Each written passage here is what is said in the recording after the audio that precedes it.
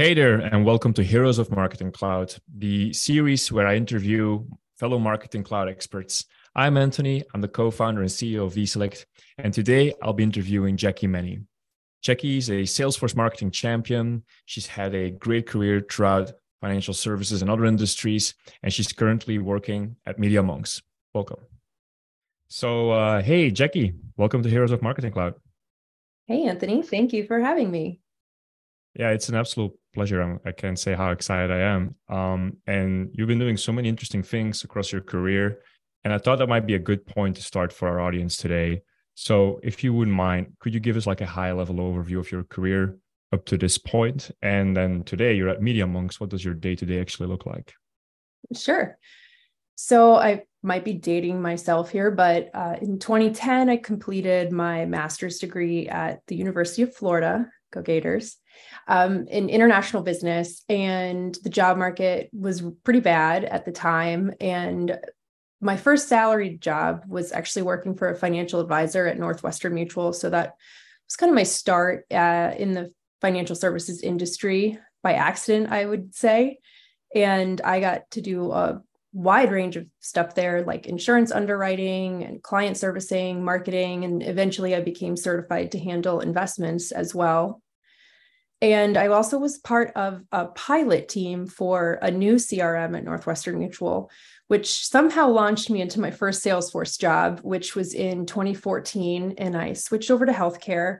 And I spent a year working for a subsidiary of United Health Group, building out Salesforce Core, as some may call it. And after about a year, I was recruited back to the financial services industry, which was around 2015, to work on another Salesforce Core implementation at US Bank, which is headquartered here in Minneapolis, Minnesota. And I was there for about 5 years. And at some point, I took over the Marketing Cloud email program for the Wealth Management Group, which was my first Marketing Cloud role.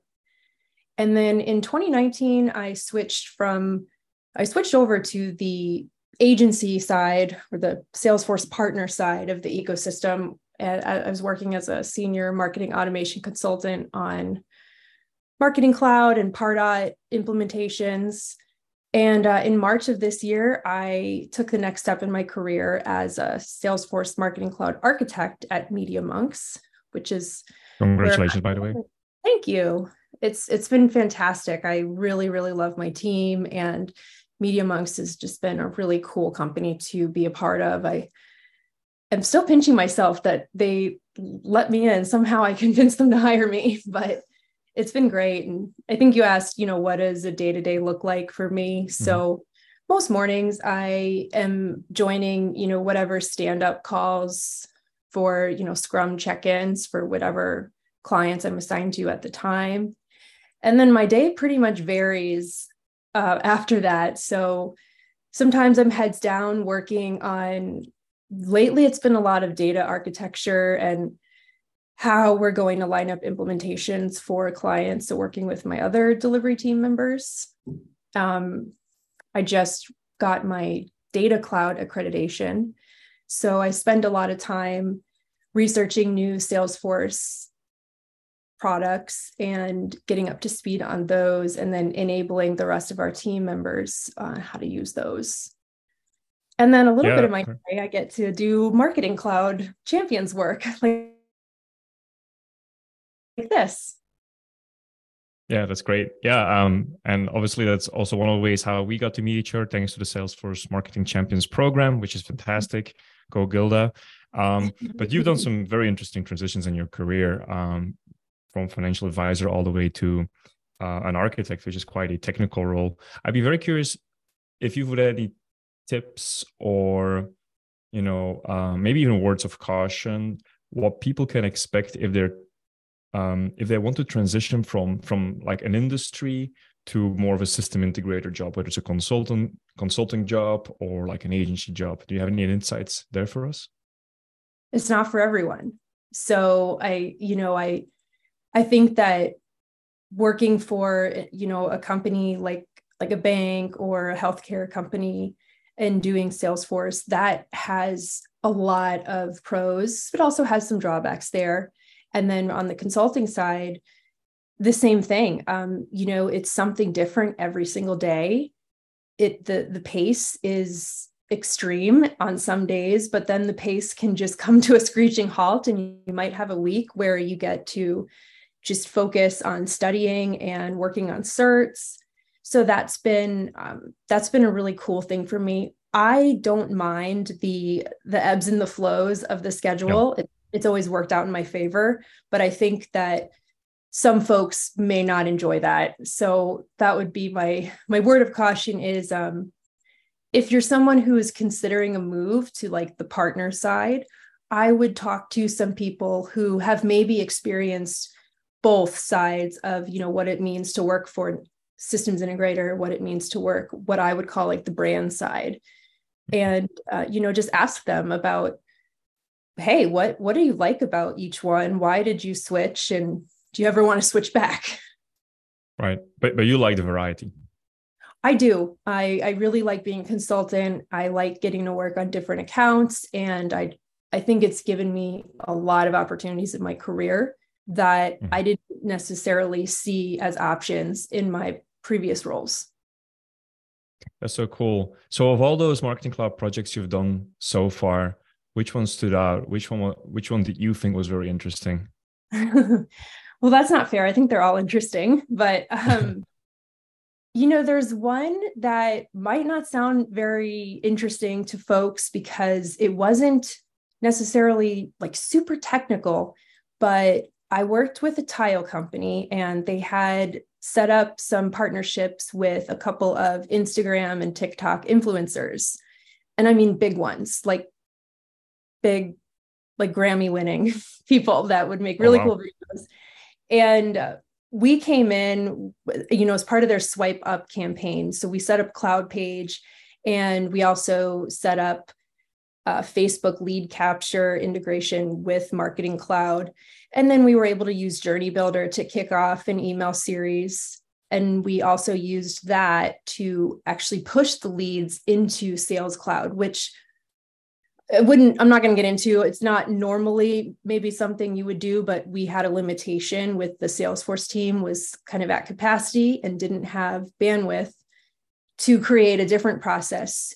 So for me, it was just really exciting to see all of those, fundamental capabilities of Marketing Cloud being used, I think, in their truest form, and getting to see just that whole circular process from end to end. I mean, watching the leads get created and watching them get worked and go into different stages of the journey, that was really fun.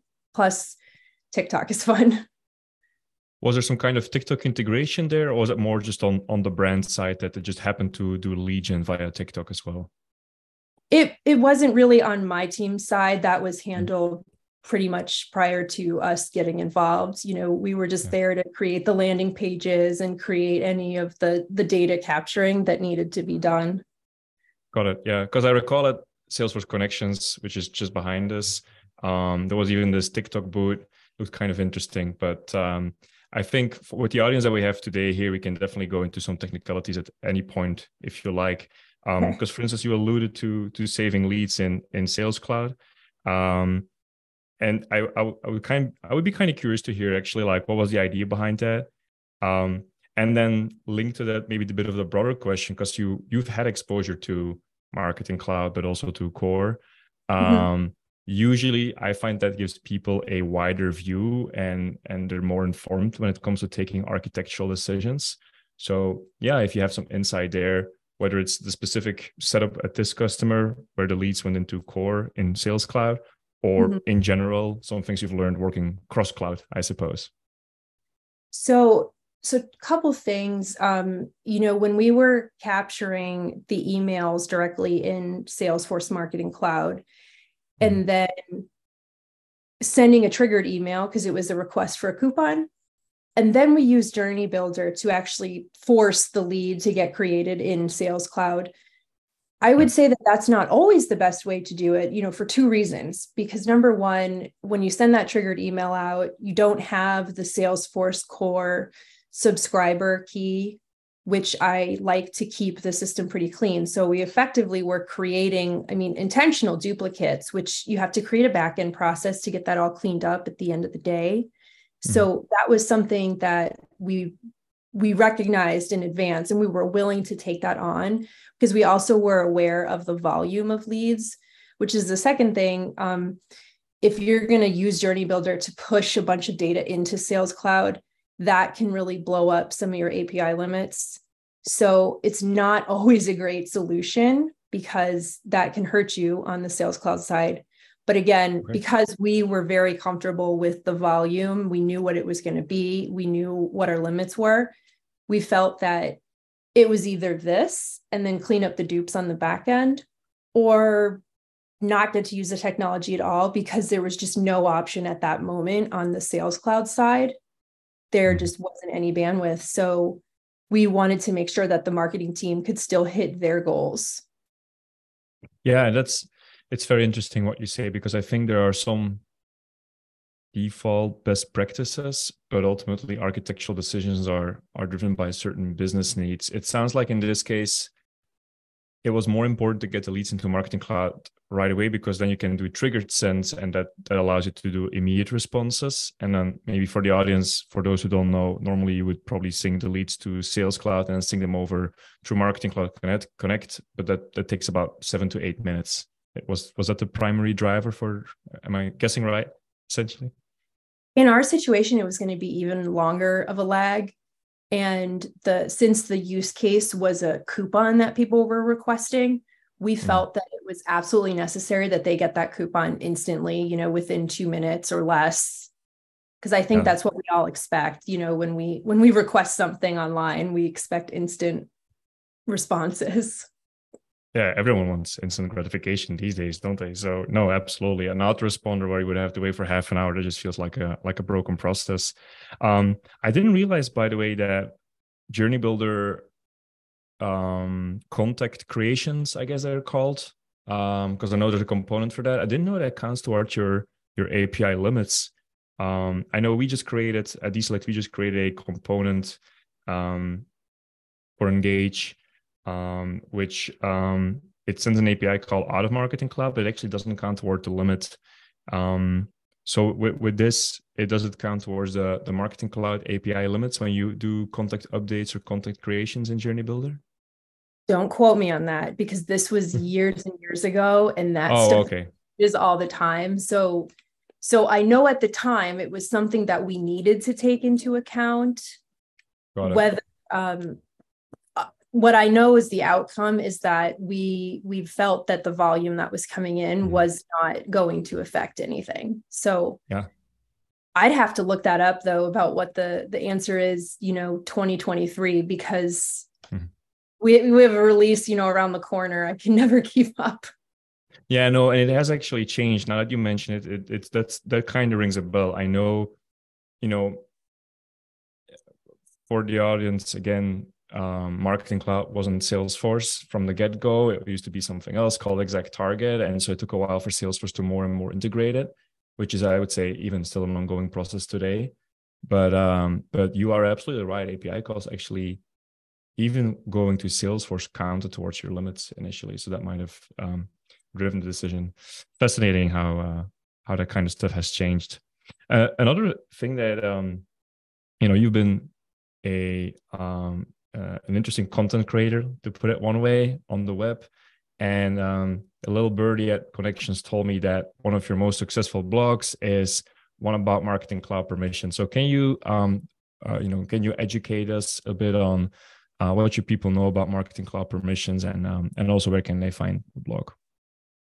Yeah. Okay. So the blog is on a prior company that I worked for named Horizontal Digital. It's on their website. And I believe it's called Marketing Cloud Permissions Part 1. So the first thing I can tell you about it is I still get emails from people asking when Part 2 is coming out and why it hasn't come out yet. And if you must know, so this was I think right, COVID had started, and then my workload got pretty much at over capacity, I think, up until the point in late 2021 when I had a baby. Then I went on maternity leave, and life happened. So that's why part 2 did not come out in a timely fashion. Part 2 still is very much on my mind because I have a lot more thoughts on, custom permissions and how to layer just smaller permission features instead of trying to recreate an entire massive, and what I mean by permissions really is roles in Marketing Cloud. But where can they find it? So I told you it was on Horizontal's website. Yeah, and are there some tips and tricks someone who's newer to Marketing Cloud should keep in mind? So what's the essence of the article? Yeah. So, the hardest thing for me was because I came from a Salesforce background, I was used to Salesforce Sales Cloud permission sets. Right. And you could combine every permission set in Sales Cloud in the world, and all they will ever do is possibly add on to the amount of permissions that user has. And Marketing Cloud, it took me a minute to figure out that this was not how the roles worked in Marketing Cloud. And the blog helps people differentiate between, which of these roles you really have to keep an eye out for, because a lot of them have these small areas where they're denying permissions for something. And when a deny permission is compiled or combined with an allow permission, Marketing Cloud is kind of the opposite of Sales Cloud. Marketing Cloud is going to go with the most restrictive permission.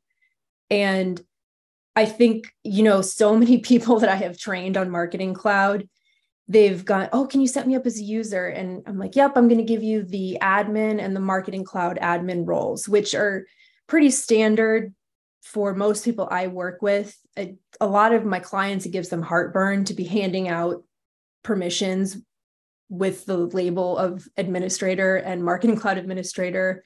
And unfortunately, that's just one of the easiest, fastest options that Marketing Cloud offers to give people the access they need. But I've had so many colleagues go and they're like, oh, you forgot to add all of these on my account. And they went in, they checked the boxes, and then they call me and they say, well, I'm locked out now. I can't even get into this.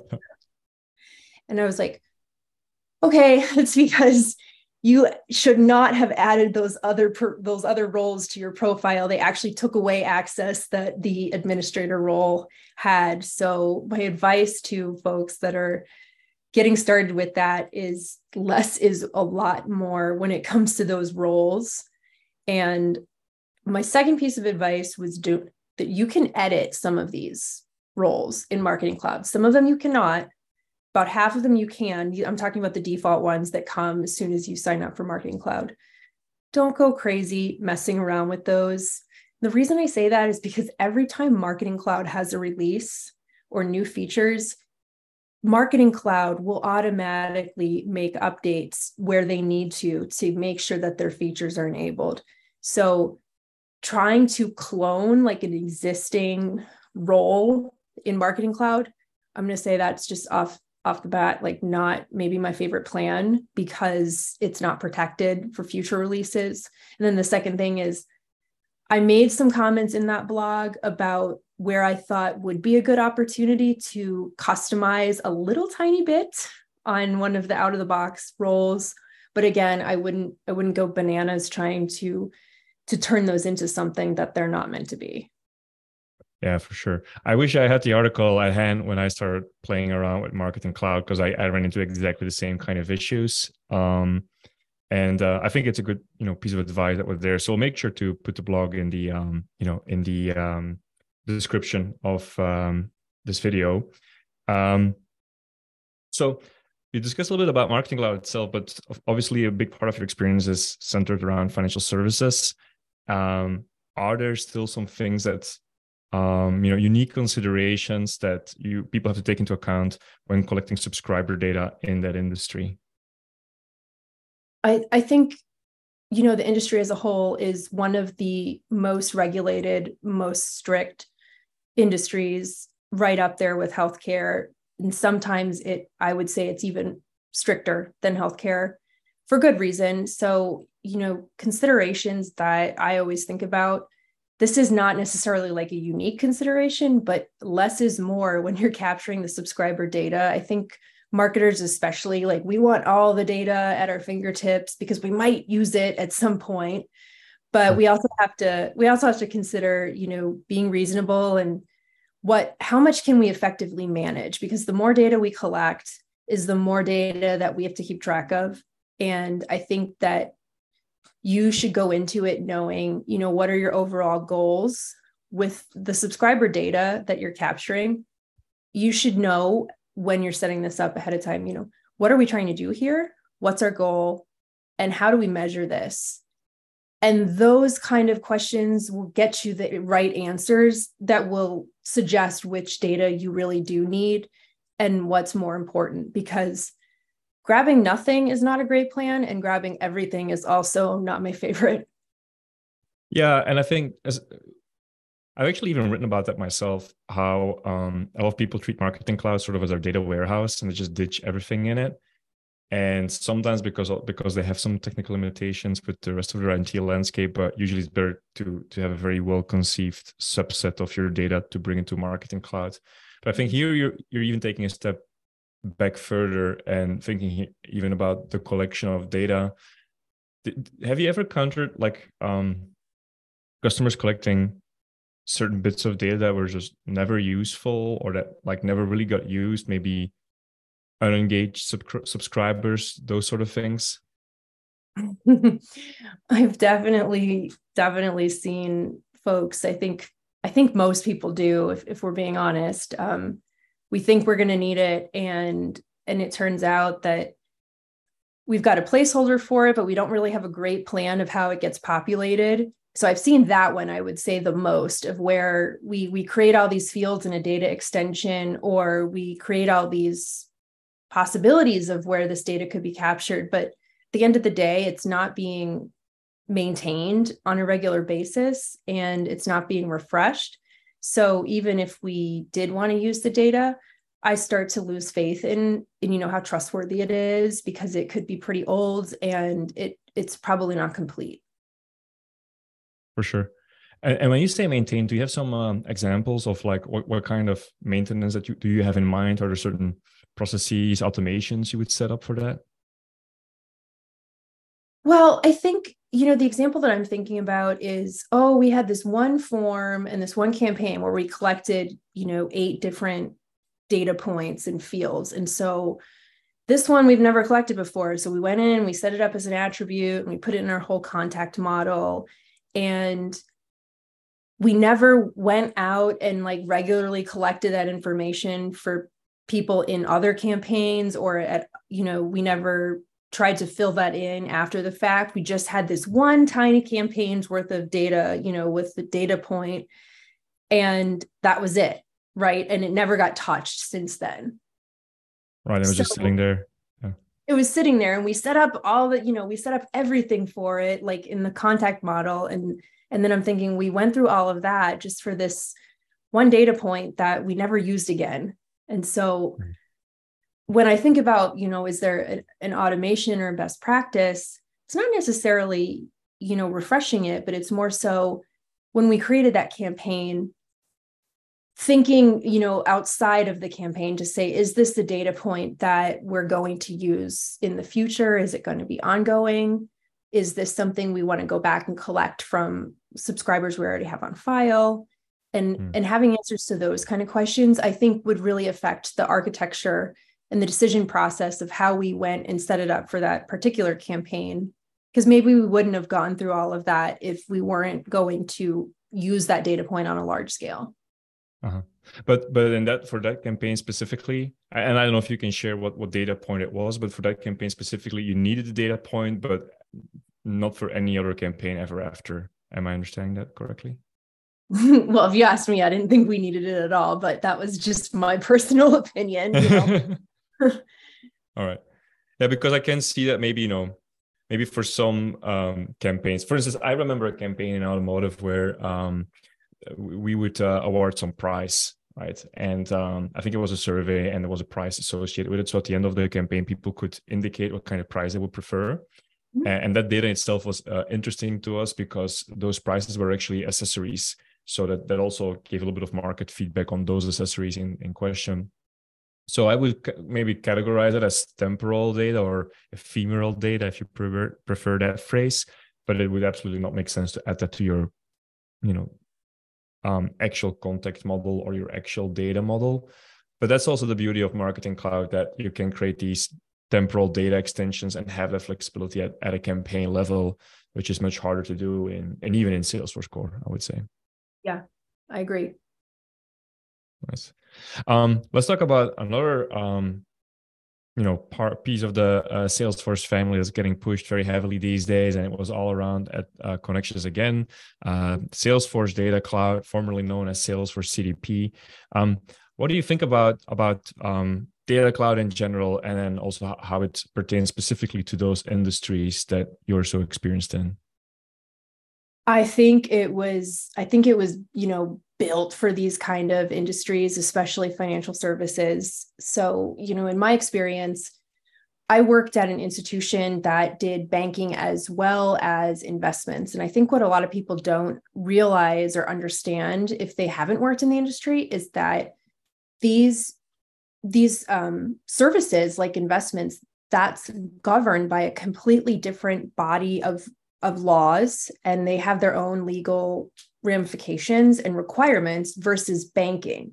And so a lot of times there's so many different systems where all of these actions are being performed, whether it's for a loan or a mortgage or a credit card, checking account, and then you've got a totally other system for a retirement savings account or a college savings account that you're setting up. These happen in so many different places, and these teams are going in so many systems throughout the day. Mm-hmm. I have seen it to where, the insurance application, somebody had like a number at the end of, Jackie Mennie the third. And I have seen this entered so many different ways, when it was the insurance application, and then it was the system where the retirement account was held, and then it was the CRM. And, these all would merge eventually, and you'd end up in the CRM with like 7 versions of this person. And it drove me insane. This was back at my first financial services job, because someone took, a paper application, and it all mattered how they hand keyed in the fourth. And so Data Cloud to me is the answer to that big problem I had. We have to work in so many different tools, especially in financial services. Like I said, just the way that this is obviously just the behaviors, what you're doing, transactionally on a day-to-day basis, we have to do those in different systems, as well as the fact that different laws require different things for each of these product lines. And because of that, we're merging data from so many places. None of these systems, they don't set up just basic profile information. They don't even have the same field set up as we do in other systems. So when you're trying to push that all into one place, the answer, I do think, is Data Cloud, and the ability to harmonize these into a unified profile is going to really help people relax and help them, get the right data so that they can send the right campaigns. Yeah, and I just realized that maybe not everyone who's listening to this already knows what Data Cloud is. So would you mind just in a few sentences describe how do you see Data Cloud? And then given the challenges that you've described, with especially in financial services having so many different applications for different lines of business, what's the use case there for Data Cloud? How does it fit into that puzzle? Oh gosh, so you're going to ask me, wow, I feel like the Salesforce gods really would want to, this is putting me to the test, like to explain Data Cloud. But ultimately, the way I'll translate it in very, very simple terms is that we have the opportunity to go to a variety of data sources, and then we can ingest them into a Salesforce core account. You can do that right in your own Salesforce core account. You can have a separate core account that just is for Data Cloud behaviors. Either way, you can ingest them all in one place, and then you can look at the data that you're getting, and you can start mapping it to each different place and sort of find a connection between them. And the big caveat there is Data Cloud does not deduplicate your bad data. I think that was like the biggest aha moment for me when I learned if you think that you're going to get Data Cloud and it's going to just solve all of your duplicate data in your source systems, that's not what's going on there. What Data Cloud does is it gives you an interface where you can collect all your different data sources and you can tie them together and say how they each relate to each other. And you can create this unified profile. It's not going to go right back to your sources. It's not going to send the unified profile back there and clear out what's in there. That all stays. But the unified profile will allow you to identify that, okay, this from here and this from here, this is all the same person. And the preferred email address for this person is this one. And then kind of collect all these attributes together. And there's a couple of different things you can do with that. You can use the segmentation feature within the tool. You can use some of the insights there. You can create a lot of very fancy formulas and insights, really to your heart's desire, to create segments for your marketing campaigns. One of the use cases that I see, and that I think is pretty relevant to the financial services, is using that to leverage consent management object in Sales Cloud. Because I think a big thing that Data Cloud can allow us to do is, once we're creating that unified profile, relating that back to the consent management and the right records. I think that's a huge one because privacy is so important, and honoring our subscribers' preferences, is, if we can't do that, then I would say I don't know what else we're doing. Yeah, absolutely. And I think the Salesforce gods will be very pleased with the explanation. Thank you for humoring me.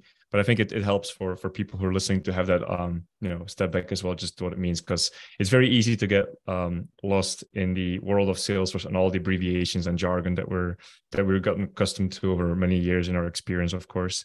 What you said, I think, about the consent is something that's easily overlooked. I think when it comes to Data Cloud, most of the conversation is usually focused on unification of the data, having it in one place.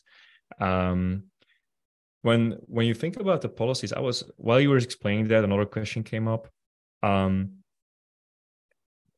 wonder if you've seen it. Maybe the answer is no, but sometimes I've seen amongst financial services, amongst actually healthcare, or the life sciences industry as a whole as well, that these organizations have certain sender policies. And what I mean with that is that they also have a legal or a compliance limitation to how many email sends they can do in a given period, where it's not going to be like retail that it's within a week's time frame, but maybe measured in months. Is that something that resonates or that sounds familiar?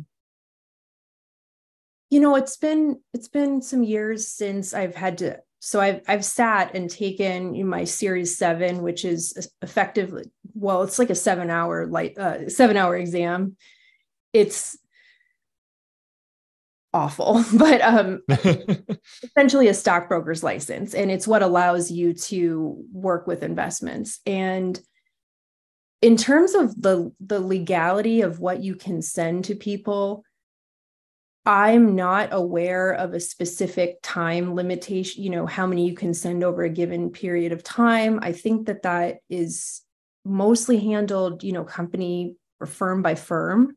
And it really has to go back to like, what did the customer agree to when they gave their information to that firm? What are their expectations? And then, what options are they provided with if they want to change any of those communication preferences? That seems to vary just based on each firm, but I'm not aware of like an overarching law that says certain firms can only send a certain amount of emails. Yeah, and maybe it's more of an internal compliance thing here that I'm pointing at, or that we've encountered. But I can imagine, though, that especially the company that you were describing earlier in financial services, where you have these different lines of businesses that operate fully differently, they have different law applied to them, that it's also very hard to track which marketing team has already sent what to which customers. So that might be a central part of the problem too, I suppose. Absolutely. Yeah. Yeah, I think that is something that has obviously perked our interest as well when we think about things like frequency sending through, and as you know, our platform allows us to let people sort of set frequencies on how often they want to send, but also they can actually do this across business units, and maybe at some point even across marketing cloud orgs, because exactly the problem you described. What did you do, or was that something you were exposed to, like when marketers were sending from different lines of business, or even different, whether it's different marketing cloud BUs or different marketing cloud orgs? Was it a problem you ever had to face? I would say it's something I've been exposed to. So when I worked at you know, or I've worked with clients too at other institutions where they have different lines of business, but they're sharing a marketing cloud org. It's often different marketing teams that are in charge of each group. And, depending on the policies and, okay, does this marketing campaign get priority over this one? So there was always like an internal weekly meeting that I was part of where we would all discuss our audiences and what campaigns needed to go out. That was just the best way. We had a master schedule, and if if it got to a point where somebody had to make a decision, it wasn't necessarily me. I would just stand for my business line and say what our needs were, and then let the higher ups duke it out. Yeah, that's going to be my follow-up question. How does the prioritization happen? Is it yeah, I don't know how that process works. If you could walk us through it, I think it's interesting. I'm sure it varies, across different firms, but I would say generally speaking, like whose campaign can has the possibility to generate the most revenue, and what's the margin on that. And I think whoever has the best answer to that question is probably going to win the argument. So it sounds like you almost have to make a mini internal business case to get your campaign prioritized in that circumstance. I've had to do that more than once. Yeah, super interesting. Okay, I want to shift gears back a little bit to the community itself. Thanks for sharing those insights about financial services and what's happening on the Salesforce side, specifically for the marketing cloud community. Maybe a bit of a tongue-in-cheek question, but what do you see as the biggest challenge that nobody's talking about? As far as like what's the biggest challenge, gosh, I don't know the answer to that, but a challenge that's on my mind right now that nobody talks about is distributed marketing. This is a product that I see a lot, surprisingly. And the most I see it is with financial services clients that are using it. And the trouble is that there's not a lot out there in terms of documentation, in terms of demonstrations or example use cases. I think what's out there on Trailhead is a great place to start, but I've had so many colleagues even who have wanted to shadow my distributed marketing implementations because they've said, I've gone through the Trailheads. I still don't really understand what that product does and what it like. What and again, can you quickly define for us what is distributed marketing and specifically in Salesforce, what does it look like? Sure. So, and I'll give you a translation because I've heard from folks that the example on Trailhead is not the easiest to follow, but the distributed marketing feature, it lives in Sales Cloud. And so it's a product that you pay extra for through your Marketing Cloud account. So you need to have Marketing Cloud and you need to have some version of Salesforce core, whether it's Financial Services Cloud, Sales Cloud, Service Cloud. You need to have both. They need to be connected. And what it does is allows your marketing team to create emails that live in Marketing Cloud. You create them practically the same way and you put them in a journey, but then you spend the bulk of your time actually in Sales Cloud. Once that journey is activated, you set it up in the distributed marketing app, and it allows Salesforce users to go add their leads, their contacts in Salesforce. So they're staying in the tool that they know and they love, and they're able to build campaigns And either you could send them either what's called a quick send email, which is kind of like it sounds like you have your list and then you can preview the email that the Marketing Cloud team built. You can look at that right in Sales Cloud and you can say, send it to my list. And in some cases, you can even customize different pieces of it. And then you can also send, full out journeys that the marketing team has created. And the reason this is cool, especially in financial services, is because like in the wealth management space, you'll have bankers and advisors who have their own book of business. They'll want to reach out to clients and they'll want to reach out to leads. But we don't want them doing that in Outlook necessarily, because like I said before, there are so many compliance laws about what you can and cannot say that the advisors, they need to be using like pre-approved content. And the best way to do that is for the marketing team to go through their normal compliance process of getting the content approved. They create the materials and then they make it available in Salesforce to send. And this way, nobody has to worry that something was misstated or, potential legal loopholes or anything like that. And then because it's all in Salesforce and it's not one person's Outlook inbox, this allows us to use the Marketing Cloud Preference Center that the team is already using and maintaining preferences that way. Because when people spin off and try to send marketing emails through their own Outlook inbox, they don't have the ability to check the person's preferences and opt-out settings that are stored in Marketing Cloud, but those are still marketing emails. So that's another great reason that distributed marketing really works for firms that are set up like that. Yeah, super interesting. It's almost like a way for the organization to better control what email gets sent out by individual representatives, right? Mm-hmm. And I think I know exactly what you mean, because I'm thinking back about a recent example where our bank, the banker of our bank sent me an email, but it was like clearly pre-formatted and it was to send certain documents. So I guess that's because they can only share that if it's that tracked way versus Outlook. I'm assuming they use Outlook. And to what extent is it really about defining there's a part of it which has to do with choosing whom you can send to, as you mentioned, and there are even some opt-ins and preferences come into play, but there's also a content piece. Is the idea behind the distributed marketing that is going to be used, for instance, by sales reps, and this is the layout, you can't change it at all? Or are there even use cases where maybe like a local marketing team can still change a banner or that sort of thing? Yeah, good question. So a lot of what you'll see in the Salesforce training materials about distributed marketing really focuses heavily on that ability to customize, so what the marketer does in Marketing Cloud is they'll create a template and they might have, a bunch of content variations that they plug in and make available. And then the end user, in the distributed marketing user, can use Salesforce to mix and match different content options.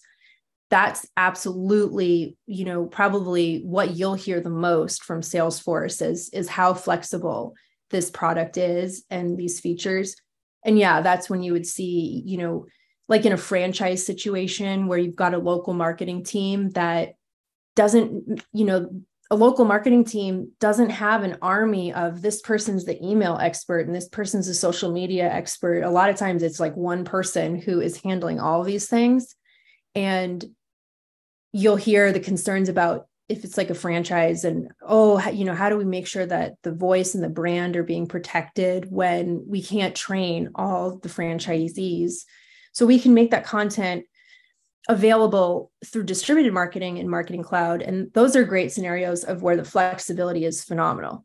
In financial services, I would say that I don't see a lot of financial services clients utilizing the flexibility. They're using some of the other great features of distributed marketing, less so the flexibility. What do you think is the reason for that?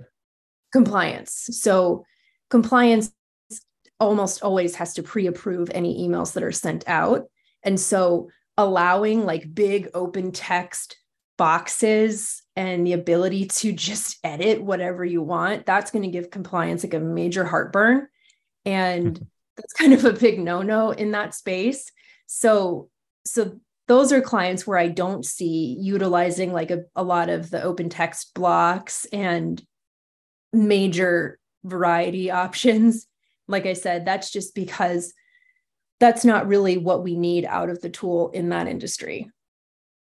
Super interesting. This may be a good leeway into something else I wanted to explore with you, which is the relationship between the more creative marketers and their marketing automation team, technical marketing team, maybe even IT in some organizations. And you know, as I'm saying that, it comes to mind that you have the same dichotomy sometimes between the brand you're working for and you might have as, you know, being on the agency side now. So if you reflect on that, whether it was why you were still working for a brand or now, you know, at an agency, what are some best practices that you found for that collaboration? Ooh, some best practices that, you know, I've seen really, I think they start with just a mutual ground of respect and acknowledgement that each person has a role in this process and that it's critical. So I think by sharing, you know, what your goals are up front and sharing what and learning what the other team's goals and maybe their priorities, their obstacles, by getting an understanding of that, I think that allows us to just be more empathetic.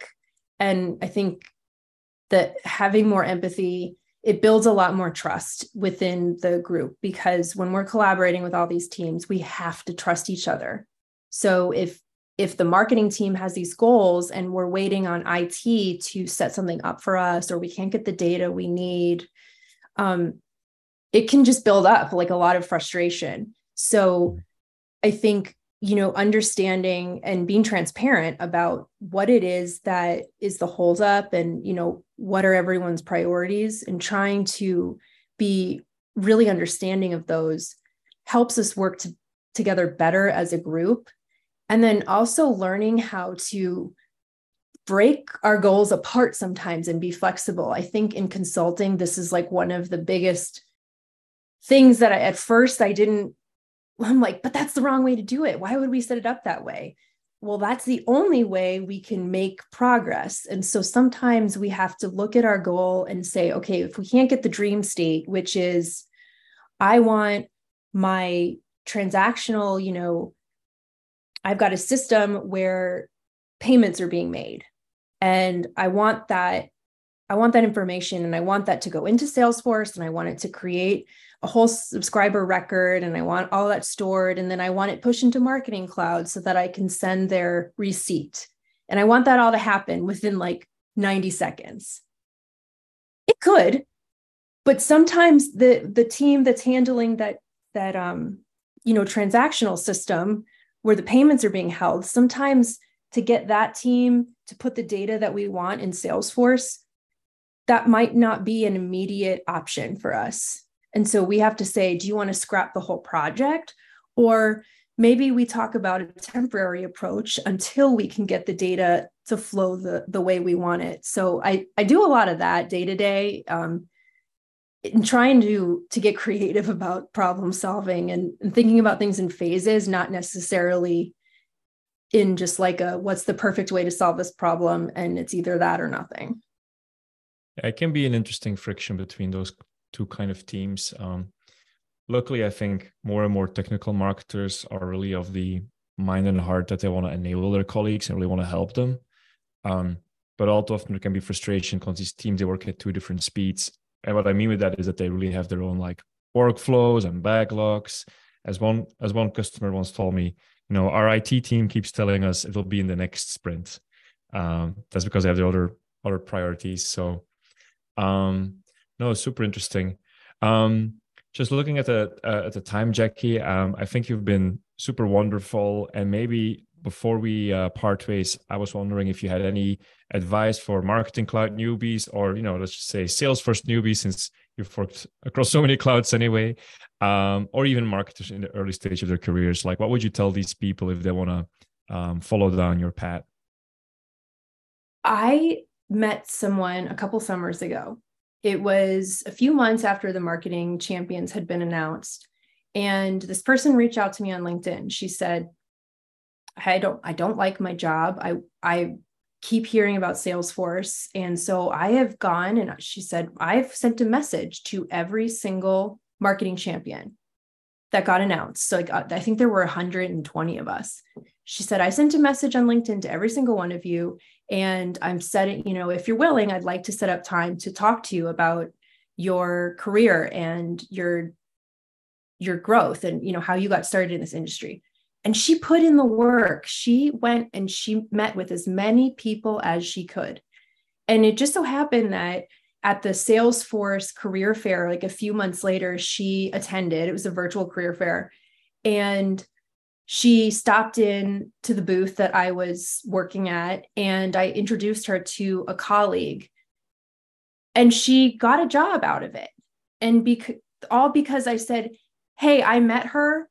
She messaged me on LinkedIn, over the summer last year, and I really liked her. She's very driven and she's working really hard and she wants this. So my advice to folks is, use the marketing champions community to your advantage.